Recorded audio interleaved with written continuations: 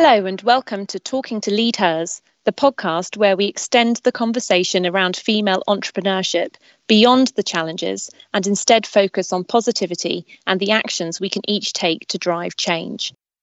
Hi, I'm Elliot Cowan, a corporate partner at CMS. In today's episode, I am talking to Ricky Rosalind, founder and CEO of Borrow My Doggy, about how the global pandemic impacted their community, the importance of pivoting, and the renewed focus on mental health and well-being in the workplace. Thank you for joining us today, Ricky. Thank you so much for inviting me. Just in terms of kicking off, please can you tell us a little bit about Borrow My Doggy and how you founded the company? Of course. So what happened was I borrowed a very cute brown Labrador called Aston, and this is back in 2012. And we spent the entire day together. And I just remember thinking, why are people spending so much money on dog walkers or kennels or leaving their dog home alone when I would love to take care of a dog for free? And I thought, by me borrowing a dog, I would get happy dog time. Owners would get help with taking care of their dogs. And dogs would really be the biggest winners because they would get more love and attention and walks. And then on the back of that, I told one of my friends about the concept. And he said to me that before I started my corporate job, I should probably test the concept because 60 to 70% of startup companies go bust in 3 to 4 years. And I think it's around 90% in 10 years. So your probability of making it as a founder is really quite slim. And so he recommended I did a startup weekend to test the concept. And what happened was we built a landing page in a couple of hours, put up posters in north of London around Hampstead Heath. And then all of a sudden we had 85 people signed up in the space of 3 days. And it was literally everything from, like an old man in Cornwall who just had an operation, needing help with taking care of his dog for long walks. There was lots of students and young professionals missing their dogs at home. And then there was a family who had a daughter and she was begging for a dog, but she was still scared of them. So the family didn't want to get a dog to maybe have to give it up. And when I read that, I just started crying, thinking, oh my God, not another little girl without a dog. We must help her. So because I always wanted a dog growing up. So it was really based on just me trying to make lots of dogs and people happy. That's great. Thanks, Ricky. And what's the size of the platform just now? How many members are there, and how many dogs are there available to be placed with prospective borrowers? So we have over 1 million members, and we have members in 99% of postcodes across the whole country. So we have lots of lovely members, whether they are 2 or 4-legged, and in a few cases also 3-legged. And how have you gone about, obviously, because the platform that you have is linking the borrowers with the dog owners. How have you gone about building that community to create that marketplace, for want of a better phrase? So to begin with, when I had the idea and we had some initial members, I would go to everyone's house. I would kind of meet them, understand why they had signed up to Borrow My Doggy. I would make friends with them, and then I would just manually match them. And then little by little, especially when we had thousands of members signed up, then we started to build out the kind of platform itself where people could go in and find other members on the platform.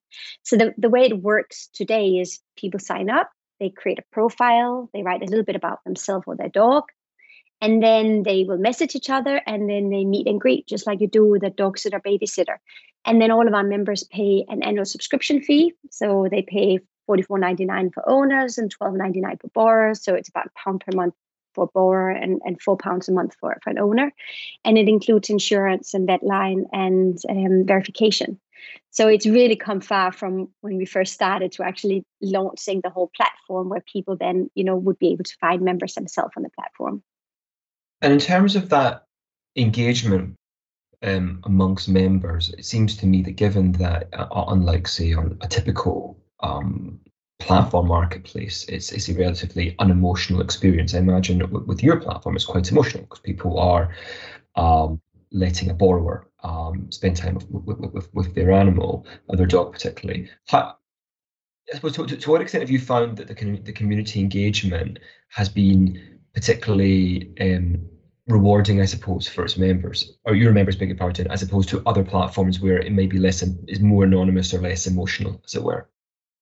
Yeah, it's always hard for me to talk about other platforms I'm not as familiar with but I can say for Bora, my doggy, it is, as you say, such an emotional connection that happens between an owner and a Bora. And it's really, based on people getting to know each other well in the neighborhood. The aim isn't for a dog is to be taken care of by somebody they have just met. It's about building friendships in your local communities. And very often what we see is, one family with a kid might end up borrowing a dog from a family across the street who just had a baby. And then they actually end up helping each other with babysitting. Or during the pandemic, we saw a lot of people, or have seen a lot of people, delivering food for each other or medication for each other, or temporarily having the dogs living with the Bora when the owners had to self-isolate. So it's really lovely to see how we've actually created a very big community of just people who love dogs. And then obviously dogs make people happy. So, there's a lot of benefits for everyone, both dogs and people, along the way. And that's great to hear. So what else are you feeling positive about at the moment? Well, I mean, we are still in challenging periods, given we are still in the pandemic. But obviously, for us as a company, just seeing how we're getting out of the pandemic, that people are able to meet up again. And there are so many people who've gotten dogs during the pandemic, and they really need help with taking care of their dogs. And likewise, there are so many people who are going to work from home who would love to spend some time with a dog. So we have really, just really seen a huge impact of our platform during the pandemic. And then what we have just done is we've started to sell memberships to companies, because there's a lot of companies that, would love to help their employees from a physical and obviously mental well-being perspective. And by spending time with the dog, people walk at least 3 times a day, and people who spend time with dogs too, it supposedly saves NHS over £2 billion a year, because people suffer from less loneliness, less depression. And so dogs do so much good. So I'm happy that we're coming out of the pandemic and all the opportunities it gives us as a business, but I'm also very happy and excited that we've just launched company memberships for companies to be able to buy their employees access to Bora My Doggy. Yeah, that's really interesting, because obviously from our perspective as a firm, there's been a huge amount more focus placed on mental health, certainly more in the past, say, 5 or 10 years. And as you identified, there's obviously a linkage, or there's studies that would suggest that animals and dog walking and things like that are, because of the side effects of having an animal, the consequences of having an animal, it is very conducive for one's mental health. How have you found your platform has been able to, I wouldn't say exploit, it's probably the wrong adjective, but how have you found the platform being able to position itself in light of the increased focus on mental health and the impact that dog owning has to mental health? As you say, there's already so many studies out there, of how dogs are helping people from a mental and physical perspective. And we received so many emails from our community about how dogs were helping people through really difficult periods. And even sometimes it would be, people had illnesses, they really wanted to keep their dog and they needed help with taking care of their dog. And then they found somebody locally that just, they made the other person happy by helping spend time with a dog. But at the same time, they would get some help with taking care of the dog. So we've seen this all along. So I wouldn't say it's any difference during the pandemic. I would just say that we have seen much more of it, because all of a sudden it seems there is much more focus on an understanding of the fact that actually our pets do the worlds of wonders for us. So Ricky, how has Bora My Doggy evolved since you started the business? And I suppose one thing I'm particularly interested in knowing is in terms of the new revenue model of approaching corporates. I'm quite keen to know, was that started because corporates were approaching you because they wanted to provide another well-being tool in their arsenal, as it were, for their employees, or was it actually something that employees were talking to corporates about and asking them to provide something of an equivalent? So what happened was we had the likes of Petplan reaching out to us, who preach the mental well-being benefits of spending time with a dog. But they're also realizing that obviously a lot of people can't have their own dog. I mean, one reason is it takes a lot of time to spend time with a dog or to own a dog full time. But then it's also very expensive. So somewhere between 20 and 30,000 pounds over the lifetime of having a dog. So it started out with companies reaching out to us. And then, during the pandemic, we've seen so many people getting dogs, and we realize a lot of people need help with taking care of their dog once they have to go into the office, because not all offices are dog friendly. And even the offices that are dog friendly, it doesn't mean that all dogs actually fit into being an office dog. That's two very different things. So, and likewise, there's a lot of people who would love to spend some time with a dog. So we call them borrowers. And they could then either borrow a dog when they work from home. So we have one of our team members who does that, like twice a week. She borrows a dog for 2 hours for lunch break, and she takes a dog for a really long walk, and it does wonders for her.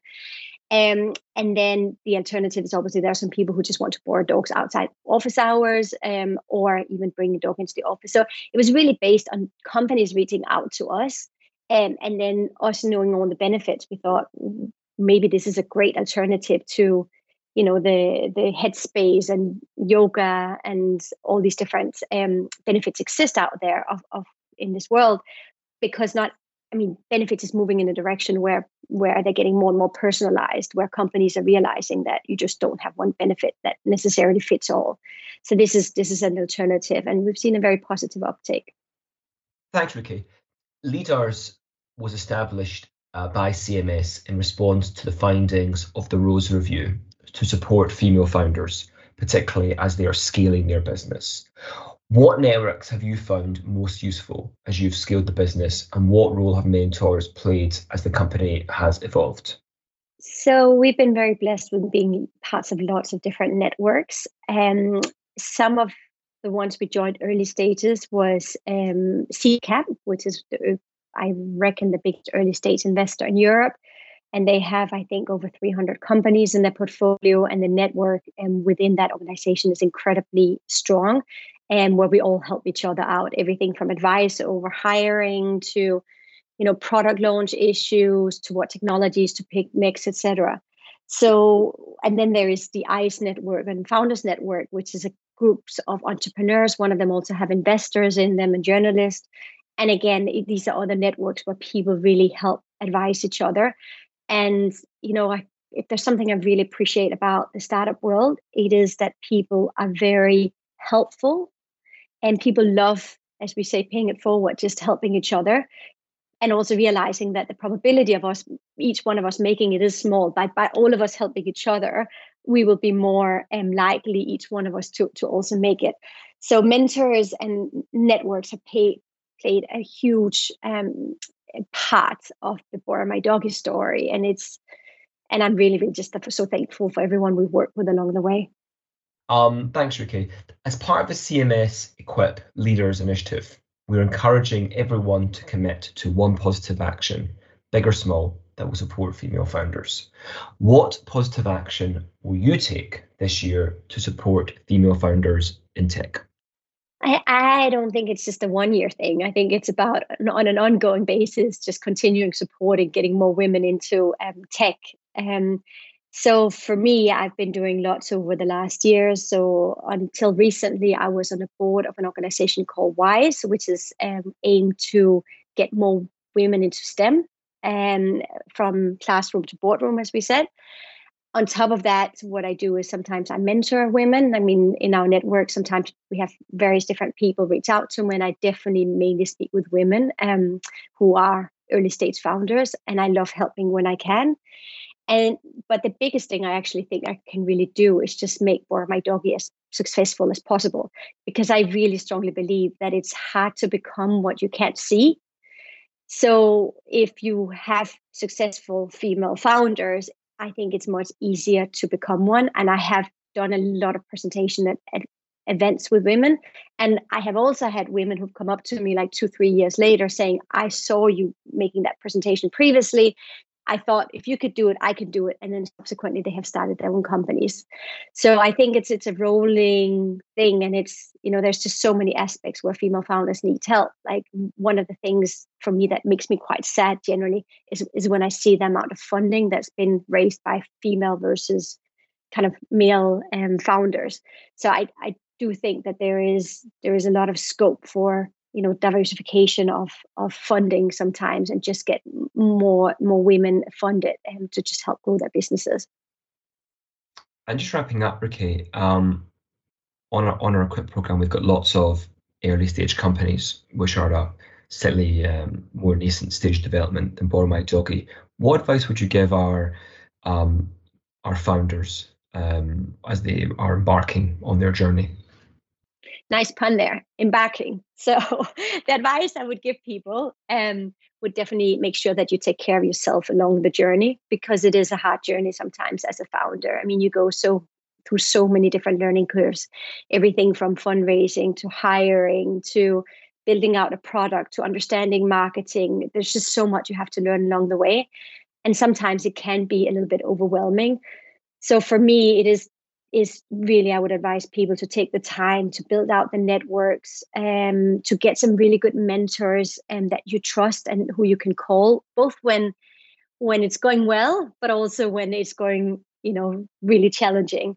And then what I have done too is something that really helped me over the last few years was I got a coach that I've been working with. And whenever I've had hard conversations or challenging periods, I've had a coach that helped me mentor me through them. And then I'm also part of something called a Cube, which is we're a group of 7 different founders that just meet on a monthly basis. And then we just help give each other advice on challenging issues that each one of us are going through. And it's on a completely private matter. So I think taking care of yourself is one of the best things that you can do, both obviously for you, but also for the company. Thank you to Ricky from Borrow My Doggy for joining us today. If you'd like to learn more about Borrow My Doggy, then you can find out at borrowmydoggy.com. If you want to hear more about CMS's startup program, Equip, or our Female Founders Initiative leaders, then please go to the startup section of cms.law.